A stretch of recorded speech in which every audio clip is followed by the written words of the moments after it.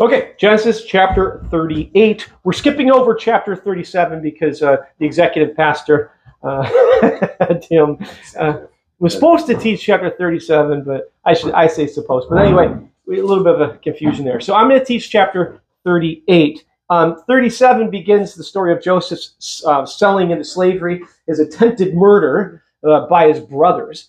And we'll touch on that just a little bit today, in as far as it relates to one of his brothers, Judah. So it's a really interesting chapter, to put it mildly. And again, it's one of those chapters that a lot of commentators, or I should say a lot of pastors, want to skip over. It's not necessarily your Sunday morning sermon where you're addressing everybody in mixed company.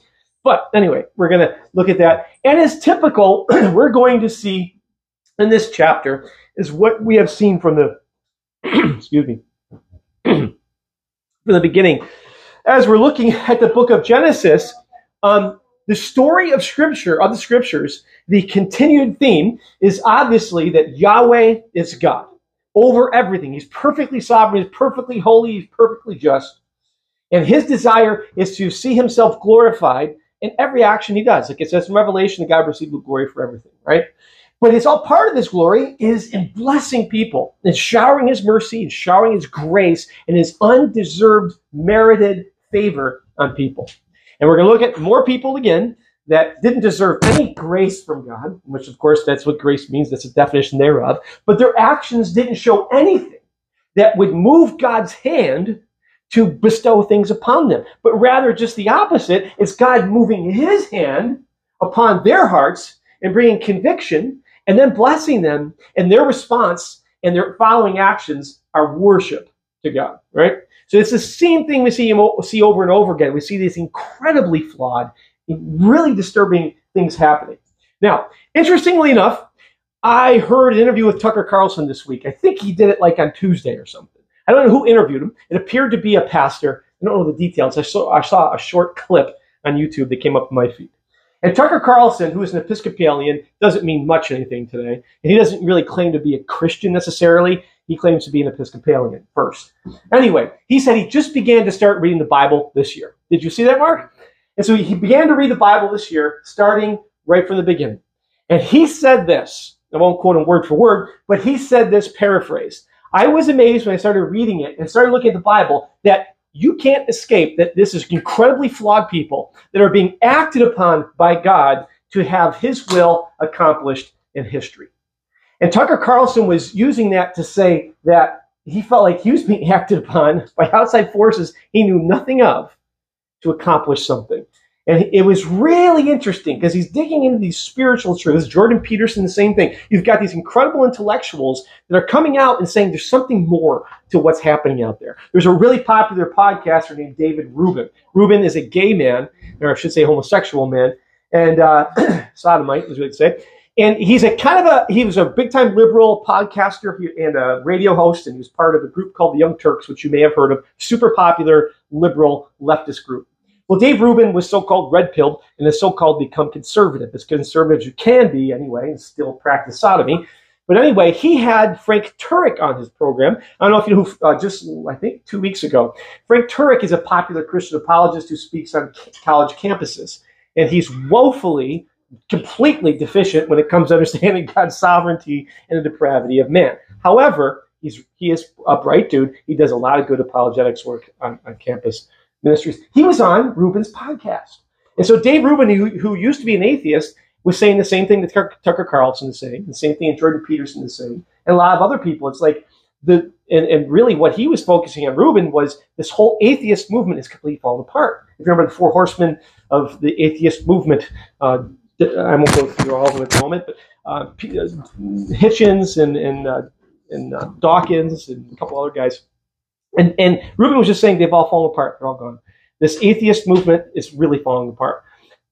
Going back to one of our primary foundations of our biblical fellowship, Romans chapter 1, all men are without excuse because the law of God is written on their hearts. The conscience shows, and every man knows there is a God, including Dave Rubin, the homosexual, Jordan Peterson, the intellectual, Tucker Carlson, the Episcopalian. You can't escape it. So, having said all of those things, Carlson was getting at what we understand, God's sovereignty. They're being we're being acted upon by God's sovereign work to reveal himself to man. And in that revelation of who he is, we can see some incredibly appealing things right away as man that we love. The appealing things are God's grace, his forgiveness, and his mercy, and his magnanimous ways in which he blesses people. We all want to hear that, right? The atheist movement wants to hear those things. But their biggest thing is tolerance, right? So-called tolerance is love. Tolerance is really, in my opinion, nothing more than, I don't care. You do what you want to do, I'll do what I want to do. Tolerance is not a virtue. It just means I just don't care. I don't care enough to try to change your mind to do the right thing. Well, anyway, so the natural man can really pick up those things, right? However, the aspects of God that we don't like are his justice, his holiness, his wrathfulness, and his perfect sovereignty. Men wrestle with that. The Christian church wrestles with that. If I was listening to Christian radio this week, and man, all it is mercy, grace, and love, and blessing, and there's no mention all week long. I'm listening to all this music. There's no mention of sin. The closest I get to sin is shame or contempt in their songs. You've rescued me from shame. You've rescued me from life of misery and desperation, but not rescued me from the wrath that I deserve from a holy God, because even the Christian church hates it, right? And so here we are now. We're going to see another revelation of God being holy, being perfectly sovereign, and using really wicked sinners, just like he's always done. It's interesting, I think, that in today's society, Tucker Carlson probably is closer to the truth of the revelation of Scripture, and I hate to say it, but it's absolutely true, than most of the evangelical church. I'm not even talking about the confessing church. Most of the evangelical church would bristle at hearing that God forcibly acts upon man without man's permission. One of the greatest actions that God has done for mankind was to forcibly act upon Mary and place the Son of God in her womb. He acted upon his own free will without her opinion whatsoever. Hey, Mary, do you mind if I implant the Messiah into you? She had no choice. But by God's great sovereign work, we've been saved because he didn't ask for Mary's opinion. Anyway, that's the precursor to today. So, Genesis chapter 38, we're going to look at this instance with Judah. Okay.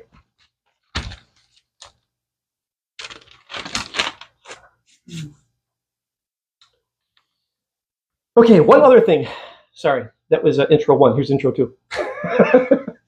Intro number two.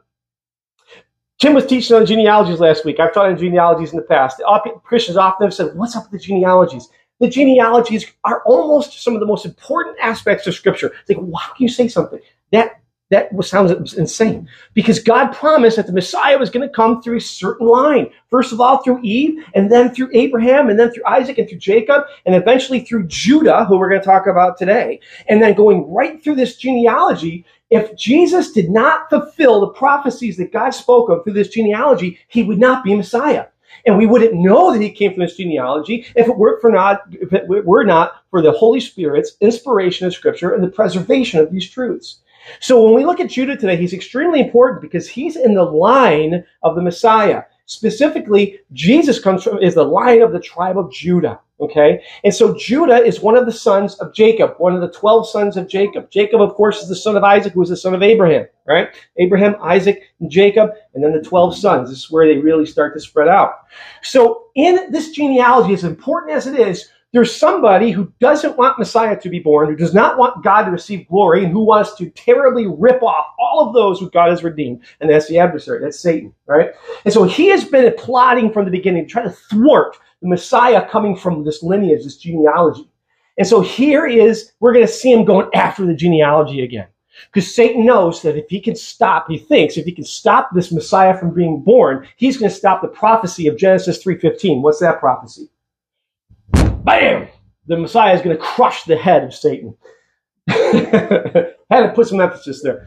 So if he thinks, maybe, in his mind, he can stop this Messiah from being born, his head won't be crushed. Well, that's not going to stop God. Amen? So God's will is going to be accomplished in redeeming man. So all this work we see in Scripture of this trying to stop even the angels of the sons of man or sons of God that came in under the daughters of men that we read about in Genesis, that we believe is really supernatural beings coming down to earth and cohabiting with women. That was a way of polluting mankind so that they couldn't have Messiah, couldn't be born. And all of this attempt by Satan to try to keep Sarah from having children, and Abraham, and so on and so forth, and trying to inspire Abraham to try to have a child with his maidservants. And all this was the work of Satan. So, all right, that's my intros. Now, let's look at chapter 38. Now, it happened at that time that Judah, who was, excuse me, remember, he's one of the 12 sons of Jacob, that Judah went down from his brothers, and he turned aside to a certain Adullamite, whose name was Hira.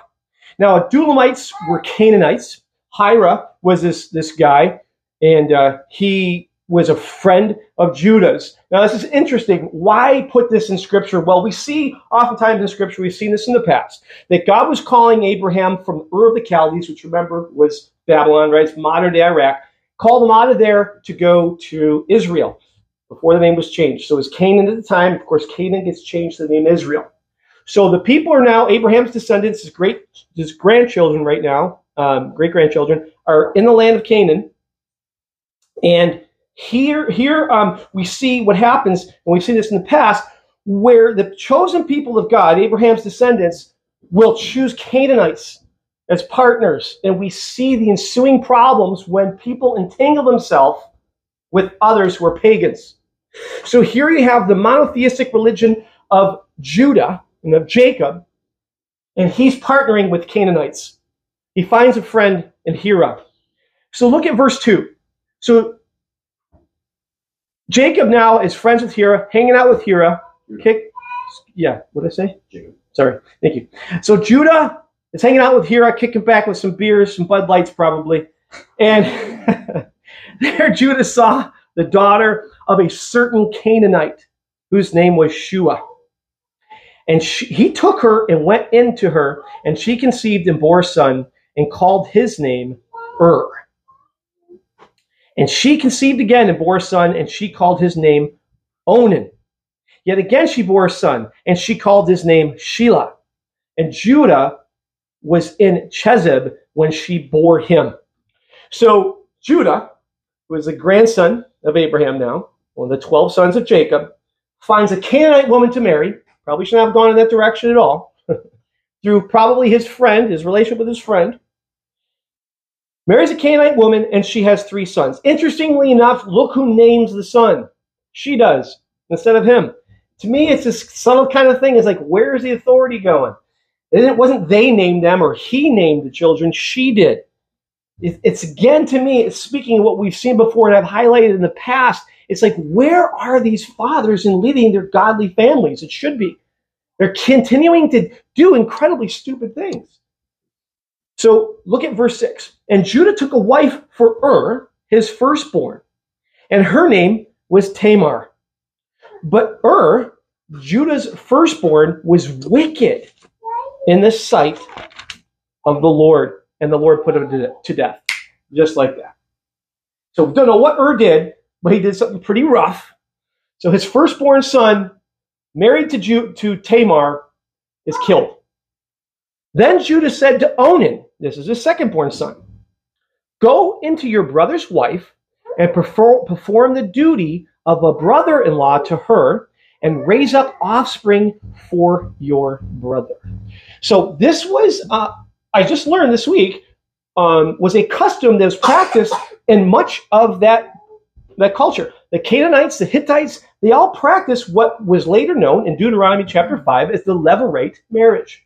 And God had instituted from this point forward, about 400 or 500 years later, when God spoke to Moses and gave him the 10 commandments and all the other commandments, he was instructed to the people of Israel that if you have a woman who is married to a man and that man dies and she has not yet had a child, it is the responsibility of the brother of the widow to marry her and have children so that she could have children that would take care of her.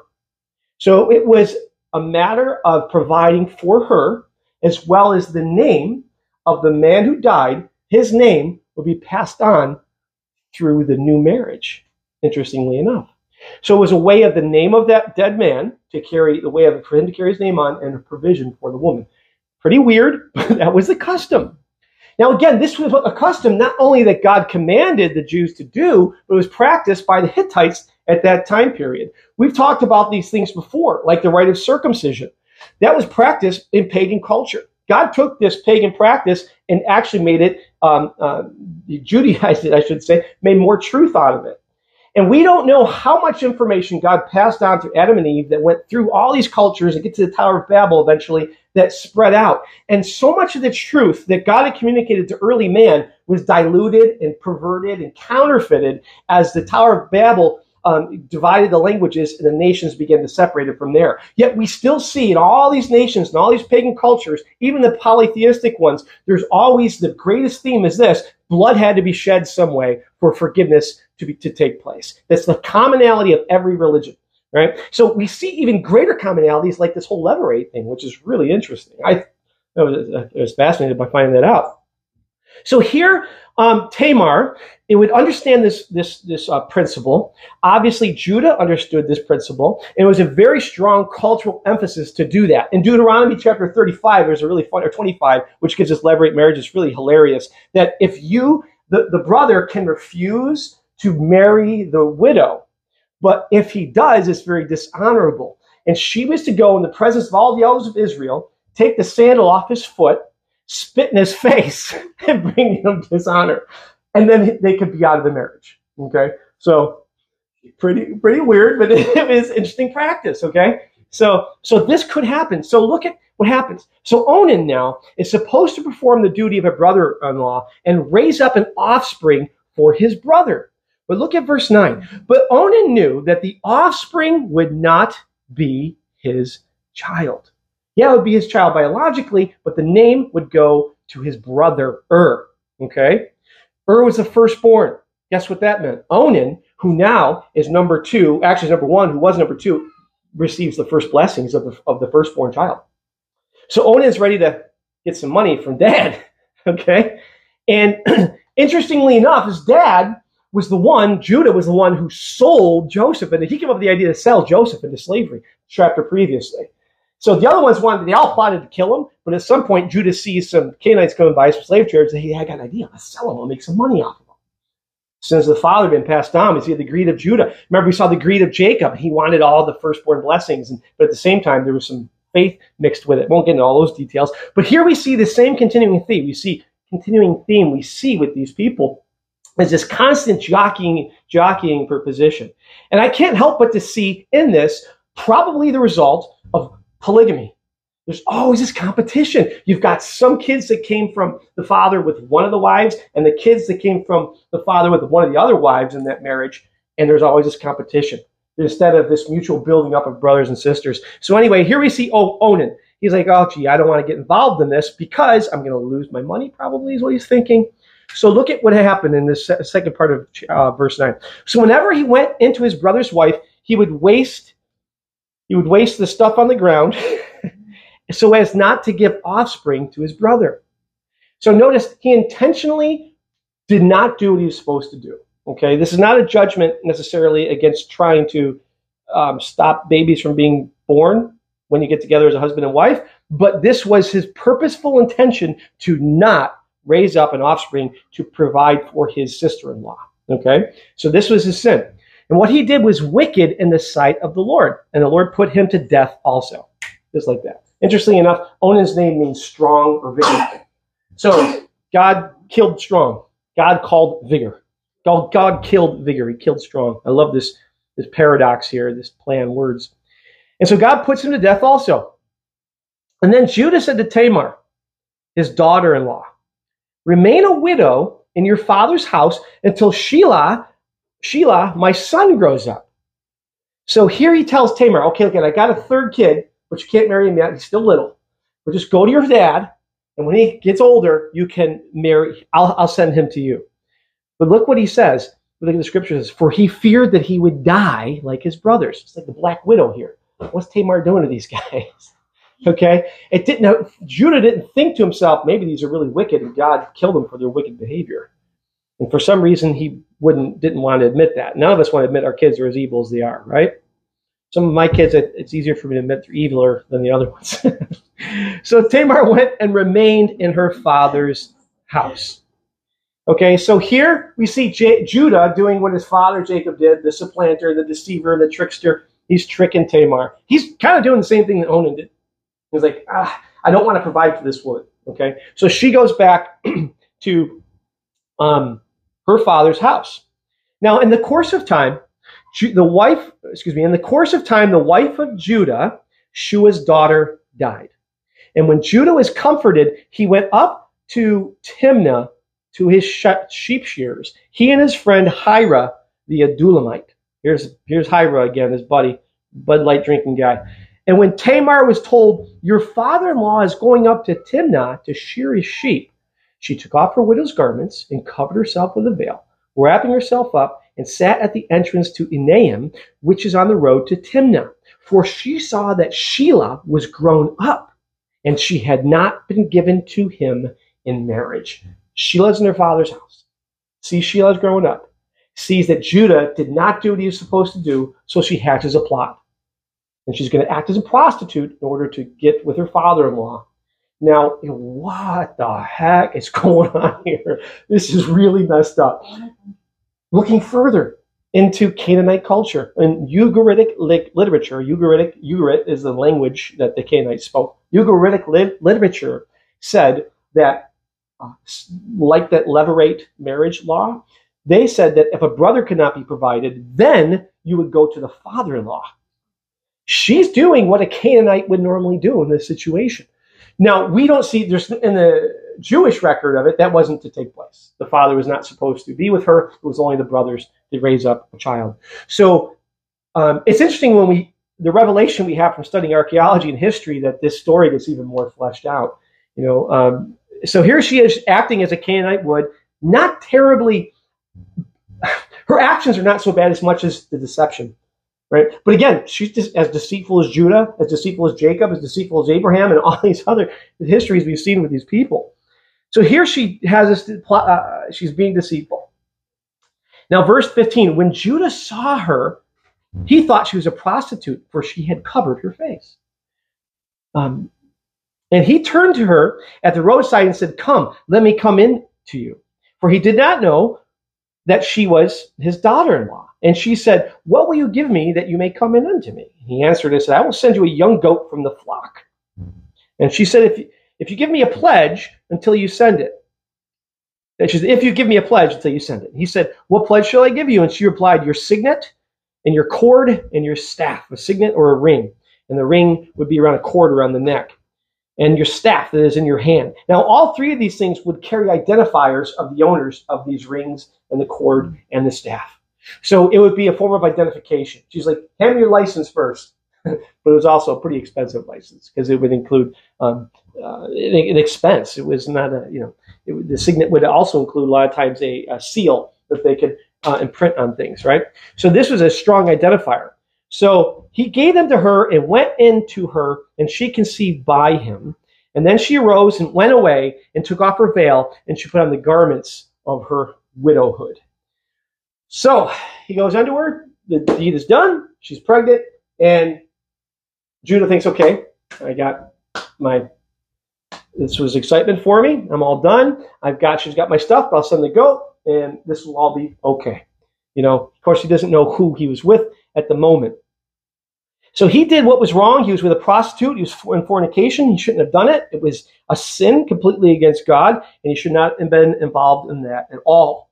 Now, interestingly enough, what we learn also from archaeology is when he took his sheep to be sheared in Timnah, that was often accompanied by a celebration. As the harvest would be celebrated, they would celebrate in these pagan festivals, especially in Canaan. And so part of the celebration and the sheep shearing celebrations where they'd have temple prostitutes. And so men would avail themselves of these women as part of the worship of their gods. Okay, so when she dressed up like this, it wasn't that exceptional at the time. She was pretty smart, pretty shrewd. She had all of her ducks in a row, and she's like, okay, this is all going to work out. Okay, now remember something. This woman is in the lineage of who? Our Lord Jesus Christ. Eventually, she has Perez, who eventually gives birth to Obed, who gives birth to Jesse, who gives birth to David, who through Bathsheba goes through Boaz, and all this, and Ruth Moabite. It's like an incredible lineage that comes through our Messiah. Talk about sorted.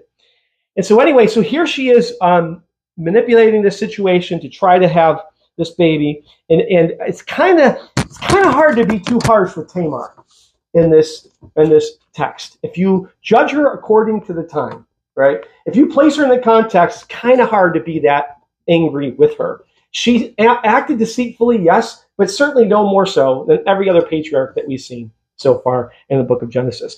Everyone's equally evil, okay, in Scripture. God is no respecter of persons. Now look at verse 20. When Judah sent the young goat by his friend the Adulamite to take back the pledge from the woman's hand, he did not find her. And he asked the men of the place, where is the cult prostitute who is at Enaim at the roadside? And they said, no cult prostitute has been here. So he returned to Judah and said, I have not found her. Also the men of the place said, no cult prostitute has been here. And so then Judah replied, let her keep the things as her own then, or we'll be laughed at. Or we'll be laughed at, you see. I sent this young goat, and you did not find her. So you can almost, it's like this backdoor deal going on. It's like Judah's like, okay, hey, he's got his buddy here. He's like, you go take care of this for me. I don't want anyone else to know. We'll keep it quiet. This is why he's probably friendly with this Canaanite guy, because they can kind of do things together, not in the sight of his brothers, inside of his father, where he could be carrying on and doing illicit things.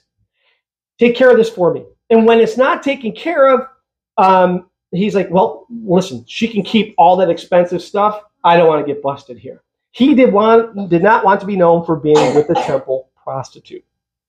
And so he's probably thinking, oh, I lost a lot of money on this deal, but at least my reputation's intact. So he's like, all right, let's just keep it quiet. He's trying to cover his sin, basically. In light of that, I want to read Proverbs chapter 5. You can turn there if you'd like. Proverbs chapter 5.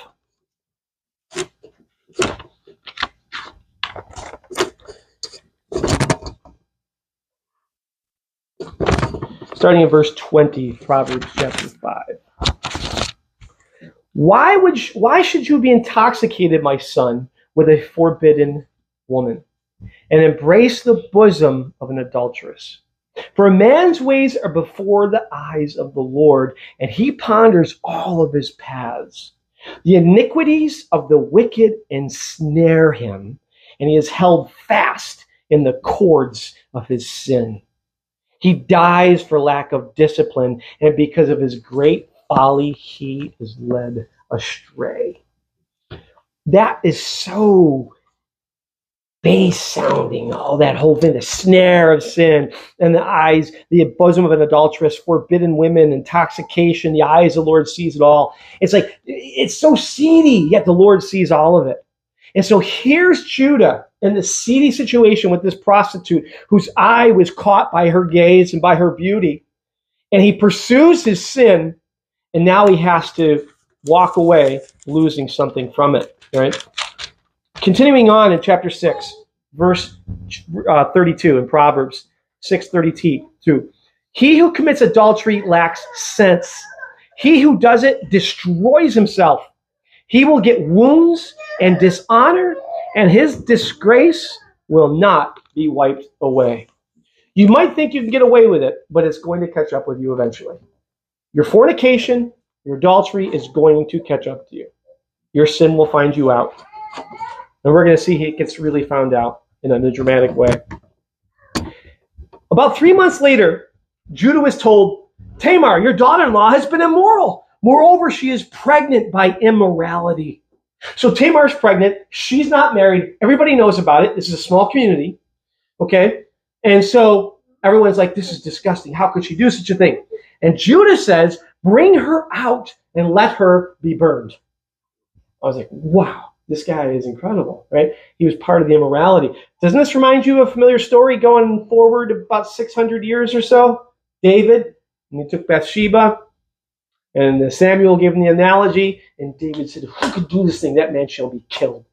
And Samuel says the famous words, "You are that man." And so here we have Judah pointing the finger at Tamar. And he says, "Bring her out and let her be burned." Interestingly enough, in the law of God, that was actually, if a priest's daughter was in immorality, involved in pagan idolatry, that one of the things that she was to be burned. I was surprised. I thought it was just stoning was the Old Testament penalty for sin. And when I read that, I was like, whoa, that one took me by surprise. Because I thought, gee, he burned her. It's even worse than stoning. And I can't believe he came up with that idea. Well, God actually instituted that later on. And that would be approximately a little bit less than 500 years after this event is when Moses is leaving Egypt and God gives him all the commandments, just so you guys know in the history of Israel here. So 500 years later is when God actually it's bound through Moses in the tablets. So he says, "Bring her out, let her be burned." As she was being brought out, she sent word to her father-in-law. So Tamar sends word to her father-in-law, Judah. "By the man to whom these belong, I am pregnant." And she said, "Please identify who these are, the signet, the cord, and the staff." Whoa, man, this woman is shrewd. It's like, okay, okay, Judah, the man who is the father of my child belongs to these things. So as soon as Tamar sees his stuff, whew, this is one of the only positive things about this narrative. Ready? Coming up. Then Judah identified them and said, "She is more righteous than I, since I did not give her to my son Shelah, and he did not know her again." So Judah suddenly is struck with humility as the mercy of God brings conviction upon his heart. This is kind of one of the only redeeming things in this chapter. And it's good to kind of sit here for a minute and go, Lord, you're gracious and you're merciful, and you don't necessarily, as soon as we step out of line, you don't crush us. Yes, we will reap what we sow. But God's mercy goes so far because Judah could have been involved in this stoning and this burning through pagan idolatry and being part of this pagan prostitutional exchange. And so God graciously puts his finger on his heart. Judah recognized it. He's humbled. And you can almost, to me, it's almost like he whispered it. It's like, yeah, the sin found me out. And for 3 months, he probably thought, okay, I got away with it. He's like, okay, I got away with this sin. It's all covered. It's down in Canaan. It's out of my jurisdiction. This whole thing is over. But nope, he's found out. Interestingly, in Genesis chapter 49, starting in verse 8, when Jacob, whose name is changed to Israel, is dying, and he prophesies over his 12 sons. He prophesies over Judah. So one of the grandest prophecies over all the sons. It says that you're through your lineage is going to come the Messiah. I was going to read it, but we don't have enough time to go through that portion of Scripture. So that's your homework to read Genesis 49. We'll get to that in a few weeks. But anyway, so here we see at least some glimmer of redemption, of humility, of repentance. And the reason why I can say repentance is because he did not know her again. So he recognized his sin. I'm not going to do that again. And he has to own this, by the way. He is, because what happens is, we'll read this in a little bit. Tamar has 2 children, and those 2 children are in the lineage of Messiah. So we know that Judah took ownership for his action and said, yep, Tamar's children are from me, because this has to come from the lineage of Judah. So pardon me? Who was the second kid? That was Onan. The first was the second was Onan, the third was No, who was first? Oh, we'll look at that in a second. Yeah, Perez, yeah, and so we'll get that in a moment. I didn't get there yet. They're twins. So, I'm sorry, I kind of lost my train of thought. Where was I with that? 2 children. He did not know her again. It was in the Lord's lineage you're talking about? Yeah, in the Lord's lineage. And so is Judah and Tamar. Oh, yeah, I meant to one quick statement about Judah again. So here he is. He's in an uncomfortable position of recognizing what had taken place and raising these children. It's going to be known forever. This is not something he can hide. Incidentally, we look at these instances of men and women and their sin, and we could be thankful that we were included in Scripture, right? Because if we think about it, there's some sins in our lives that could be hidden from, certainly many are hidden from each other in this room right now. Would you want some of your worst sins being written down for thousands of years so that people can look at your life and say, don't be that person. Don't be a Mark Merklinger. Remember that, what he did back? Oh, gosh, what a loser he was. But that's what's happening. We're looking at Judah. Oh, gosh, it was terrible. Can you imagine what Jacob did? Look what Judah did.